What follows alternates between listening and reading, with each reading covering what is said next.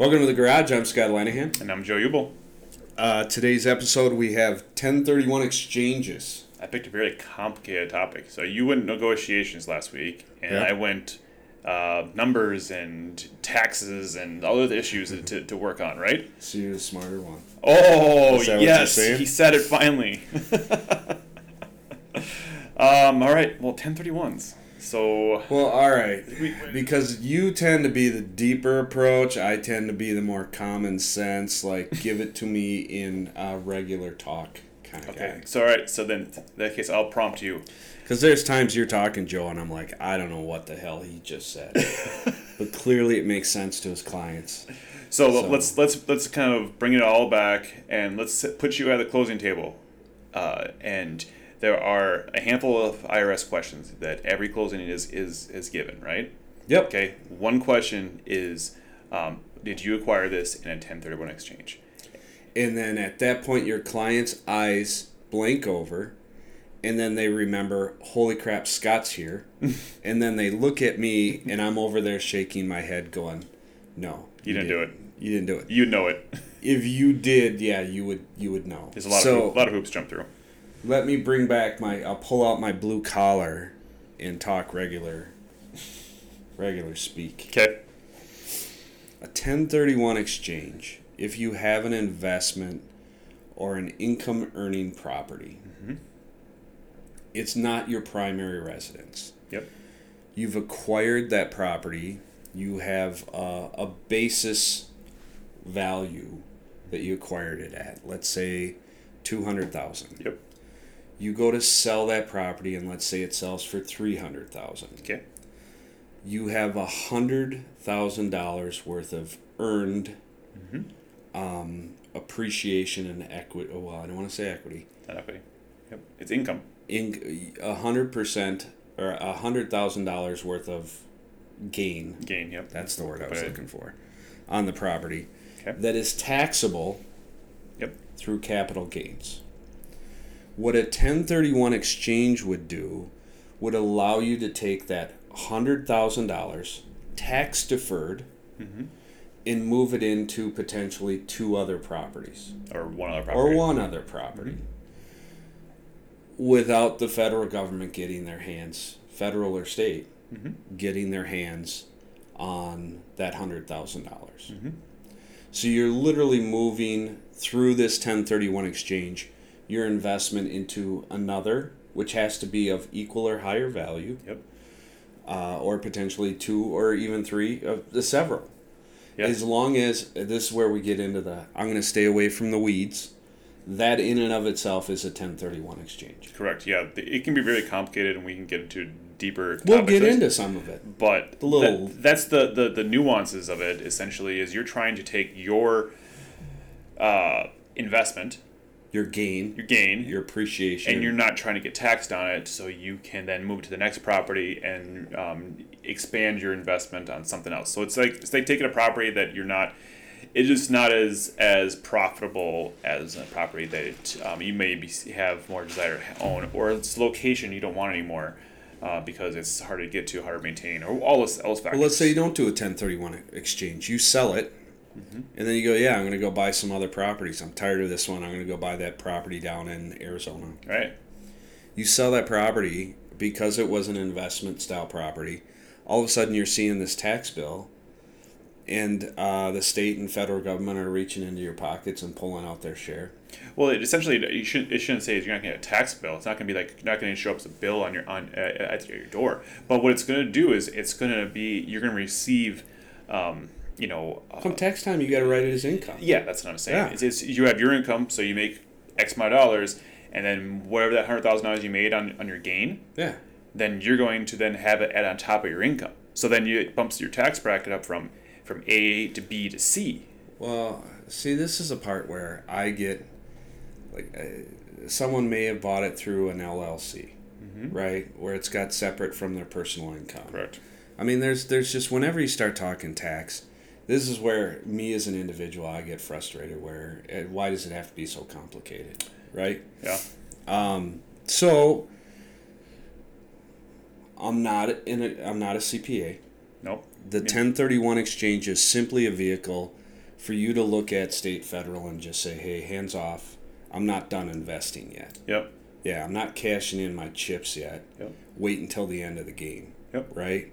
So a 1031 exchange is a vehicle by which you can move that equity position to another or other properties and realize that full leverage that you have earned in that first property. Yeah, well, just an example of the $100,000 example you just gave. $200,000 to purchase, $300,000 sale price. You have $100,000 a gain there. Mm-hmm. If you let that go into the taxes, you might lose a third of that. Yeah. So if you're talking about buying another property after that, and that's basically your whole down payment, and you lose a third of it. Yeah. So that's a huge loss. Criminal, Joe. Goddamn criminal. Those taxes. No. All right. So let's talk about a 1031 exchange. Okay. So you gave us a little bit of nuts and bolts of it, but let's kind of general view. Yep. Let's kind of get a little deeper on what would happen. Okay. So there's two main versions of a 1031 exchange. Okay. Mm-hmm. The straightforward version is a little less complicated, a little more cost effective. Okay. Okay. So that is a straightforward 1031, which would be you sell your investment property. Yeah. Okay. And you then have to find another property to purchase. Yep. Okay. You've got a timeline. Yep. How many days do you have, Joe? You have 45 days from the date of closing of your old property. Yep. And so what's going to happen is you're going to hire an intermediary, which is this 1031 exchange company. Okay? Yes, that is authorized to hold money during a tax deferred exchange. So that same idea is you as the consumer are not allowed to touch that money in any of your bank accounts. Mm-hmm. Otherwise, that's taxed income. Yep. So it's held by a third party, authorized third party. Correct. So it's $100,000. An intermediary. Yep. So that $100,000 that we talked about, I'll use that as an example. Yep. So $100,000 is put into this account. You have 45 days to identify another property. Okay. Yeah. And you have to you're given a list to that intermediary, three properties, and you can add or remove properties from that list, but you have to purchase one of those three properties. Okay. Yep. So say it's A property, B property, or C property, whatever it is, you have to buy one of those properties by have it under contract within 45 days. Yeah. Okay. Okay. And then you have to close on it within 180 days of your original closing date. Yeah. So let me kind of make the timelines make a little more sense for people. So let's say I have my property. I get a buyer. Mm-hmm. And buyer says, yeah, Scott, we're going to, today's date is, let's say it's July 1st. Mm-hmm. We're going to close end of August, right? Yep. But today is July 1st. I went under contract July 1st. Yep. I have from July 1st through the end of August, my closing date, to go out and identify a property. At least that period. Identify property. Yeah. You don't have to close on it. Identify it. Yeah. Okay. Go under contract. Say I'm buying this place, this fourplex. Yep. Right? So I identify it. What I did need to let my buyer know of my property is that I intend to utilize a 1031 exchange. Mm-hmm. Doesn't affect your buyer at all, but it needs to be disclosed to them. Yep. Why? I don't know, but that's the rule. It's in the contract. That's the rule. Yeah. And we follow rules. So I have until actually the end of August to identify a property just before a clock starts ticking. Yep. Once I close, let's say I haven't identified a property, then there's a real clock that really starts ticking, which is that 45-day window. Yep. Yeah. Because if I don't close by the end of that 45 days, then if I don't identify a property. Identify a property and get it under contract. And get it under contract. Because technically I have 6 months to close that property. Correct. But I had that time frame from the time I was under contract to my close date. And then from my close date to another 45 days later to still identify a property. So there's a bigger window than 45 days. Correct. To identify a property. Yep. Because 45 days just feels like nothing. It seems very quick. But once I'm under contract, the planning starts. Yep. Yeah. Yeah. Well, before let's be very clear, you're probably before you actually flip the switch on putting your house up for sale, that duplex, that triplex, whatever you're selling, that you probably already have a game plan. You already have identified what type of property you need to invest into, or where you're looking, and so you've already planned it out.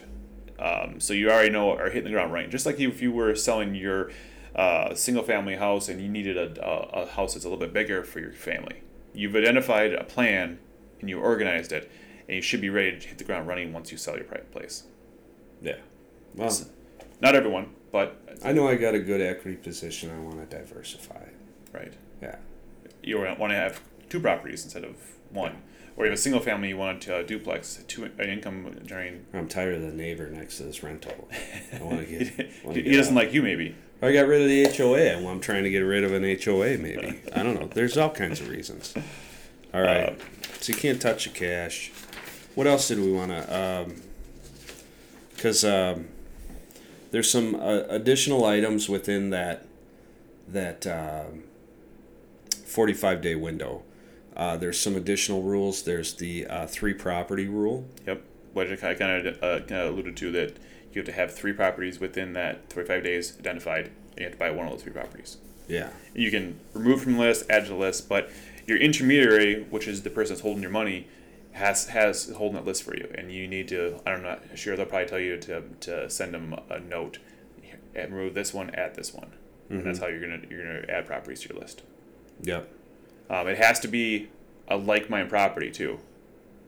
So a property, you can't sell your $300,000 property and go buy a $200,000 property.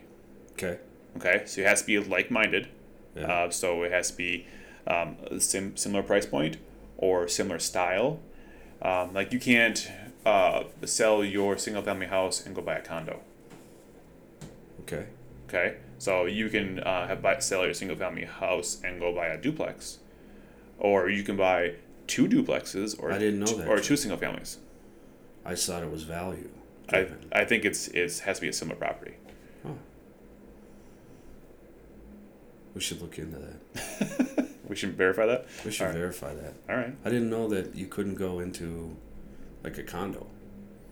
I think it has to be a similar property to what you're doing. As long as it's income driven, and I think it has to be similar property. I don't want to call you out. I don't know. Yeah.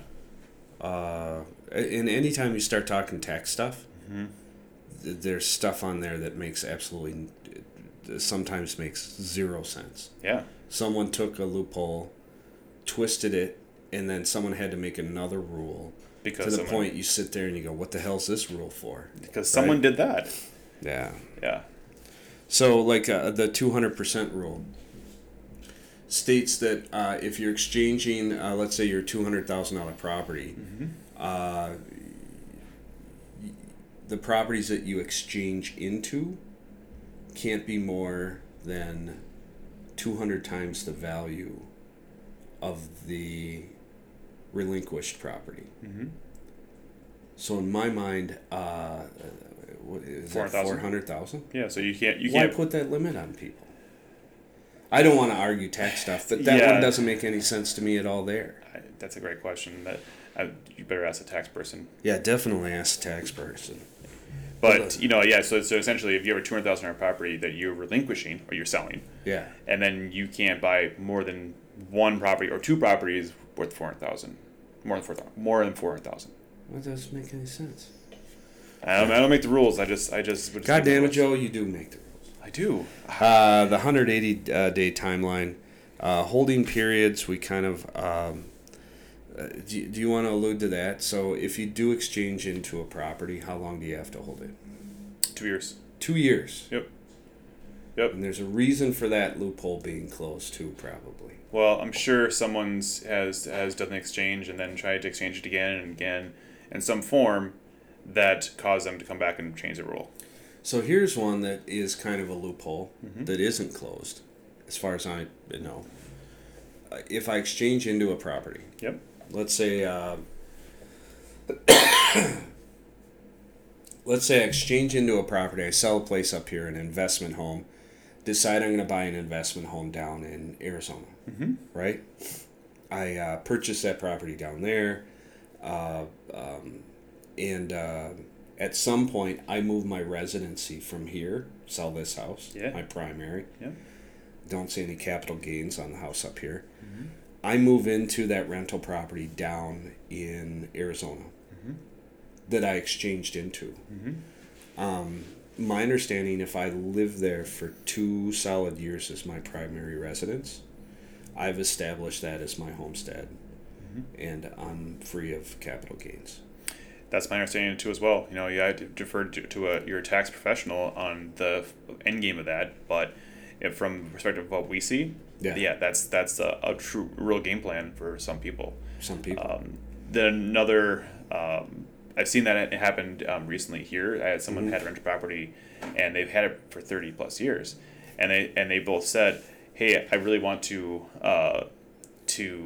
realize the full gain of this property." And I said, "Well, it's been a rental property for 30 years. You're going to have to live in the property for two of the next 5 years before it becomes, otherwise they're going to be coming after your full gain, which is like $230,000. Yeah, that's a huge amount of money that you're going to walk away with, or walk away from. So I said, your best bet right now is to move in. So in that regard, there's ways around what you just suggested, that you can take advantage of the tax codes to be able to get back into it. So as long as it's primary residence, it can be less taxes are involved. Now let's talk about that idea of that homestead property. So your property that's homesteaded is free from the taxes essentially up to certain points. So individuals, $250,000. Yep. Married, couple, $500,000. Yep. So it goes out the window when you go over $500,000. On the realized gain, so between what you paid for it and what you sell it for. Correct. Yeah. Correct. But you're going to report that income over, if say it sells over $500,000, you're not going to essentially be taxed on that. Yeah. But you're going to be reported to the IRS. And someone's going to take a closer look at it. Yeah, they're going to go back and go say, all right, this is what What do you buy it for? What do you buy it for? What's its basis? Yeah. Correct. So at that point, you might have some taxable income on that, but it won't be, you're not paying $500,000 on taxes. So you and I started talking about exchanges, and in our minds, we live in Minnesota. If you don't own a cabin, you know someone that owns a cabin. Right. So we start, our brains start going into, well, let's say you took that cabin and you run that through a 1031 exchange. You could buy something else. Yeah, right? Buy a condo in Florida. Then I buy that condo in Florida, or I buy the place down in Arizona, or whatever. Yeah. Right? So you and I start looking at that, knowing that there's got to be a lock on this loophole, right? And there is. Yeah. And it's a very limiting one. Yeah. But it's still very doable. The cabin. In order to qualify for a 1031 exchange, it needs to be a rental, an income-producing property. Yep. For 14 days out of the year for 2 years. Right? This is at least what I'm getting off of the tax consultant deal here. So, but you can't use it for more than 14 days per year for 2 years leading up to the sale. And wasn't there something about the 10% rule too, where if you only can use 10% of what you're renting it for? And that's gets weird. So, in order to get over the 14 days of use for myself, or you, if you own a cabin, is you can't stay there for a maximum of 14 days or 10% of the total days rented. So let's say you rented it out for 200 days out of the year. You would be able to stay there 20 days as opposed to 14. And still be an income producing property. Which is crazy, because if it's rented out for 200 days, that is a income producing property. Essentially, yeah. So that's your Airbnb VRBO situation. Yeah, and that opened up a whole can of worms too that vacation home I'm stuff. going to stay as far away from as possible. Well, explain, the situation with that. Yeah, that's definitely a little more complicated in terms of an investment strategy than just a straight rental. Yeah. But per month, per year situation. Yeah. But that's all the rage right Kind now. of all fit in there. Yeah. Right. It's income producing Yeah. property, so it's a business essentially. Yeah. But yeah, let's also hit on the accidental landlord, a little bit. So we kind of alluded to the fact that people were, you could move in back into your property if it was a rental, and you could realize the gain that it was there. Yeah. For make it a primary residence. Yeah. But what about the person that moved out of their property and decided to rent it instead of sell it, and they moved on to their new primary residence? The accidental landlord. That's what you're talking about. Correct. Yeah. It is probably. I thought you had read a book, Joe, which really surprised me. I'm kidding. Whoa. I'm kidding, Joe. We're shooting shots again. I'm kidding. So the accidental landlord. So you move out of their property, and now they rent their property. So now they are using that as a rental property. Yep. And that property now is a viable 1031 exchange property if they've rented it. Yep. But then again, that property would have to be moved back into if you want to realize those tax gains or losses. Yeah. So let's say, because I've utilized this one myself. Yep. Let's say I go out, buy another property. I start renting out what was my primary residence. Mm-hmm. As long as once I get to year 3, in my mind, Joe, Mm-hmm. year 3, because at some point you're going to be asked a question, one of the pre-qualifying questions at the closing table. Have you lived in this home as your primary residence for 2 of the last 5 years? Yep. So I can technically rent that property out for 3 years mm-hmm. before I start getting into capital gains type issue. Mm-hmm. Because yes, it was my primary residence for 2 of the last 5 years. Mm-hmm. Mm-hmm. Yep. Yeah, absolutely. I had a property I owned out in South St. Paul that was that way. Yeah. So, yeah, I got to that, started tickling that year 3. Yeah. And I moved. Yeah. Because I had not planned, I think, on keeping that one. Right. Right. Yeah. Right. It was a unique property. Correct. What do you mean correct? It was unique. It was. I told you it was. Sorry. All right, so let's just talk briefly on the next subject of 1031. Okay. Okay, the reverse 1031. I'm out. You're out. Done. I'm out. I don't want to talk about it anymore. This is a unique one in the sense that my understanding, someone I know just utilized this. Yeah, and without me even realizing this is what they did. So the benefit of this one is that you don't have to relinquish your property yet. You don't have to follow that timeline. Yeah. That 45 days, that 180 days, timeline isn't as stringent as that. Mm-hmm. It's basically you identify your property, you come up with the cash, the down payment, the closing costs, you close on your new property. Yeah. Okay? The catch is the new property then is held in title by the 1031 exchange company. The intermediary. The intermediary. Yeah. Right? Okay? And then the intermediary is waiting for you then to sell your old property and then realize the capital that you put into it, and then you get to take the capital you removed from the other property. So say you get $100,000 you've taken out of it, and pay yourself back for the down payment, the closing costs, even repairs and upgrades you put on into the new property. You can then pay yourself back, and not have to be taxed on it. No clocks, no timelines. I don't think there's any clocks or timelines they're working on.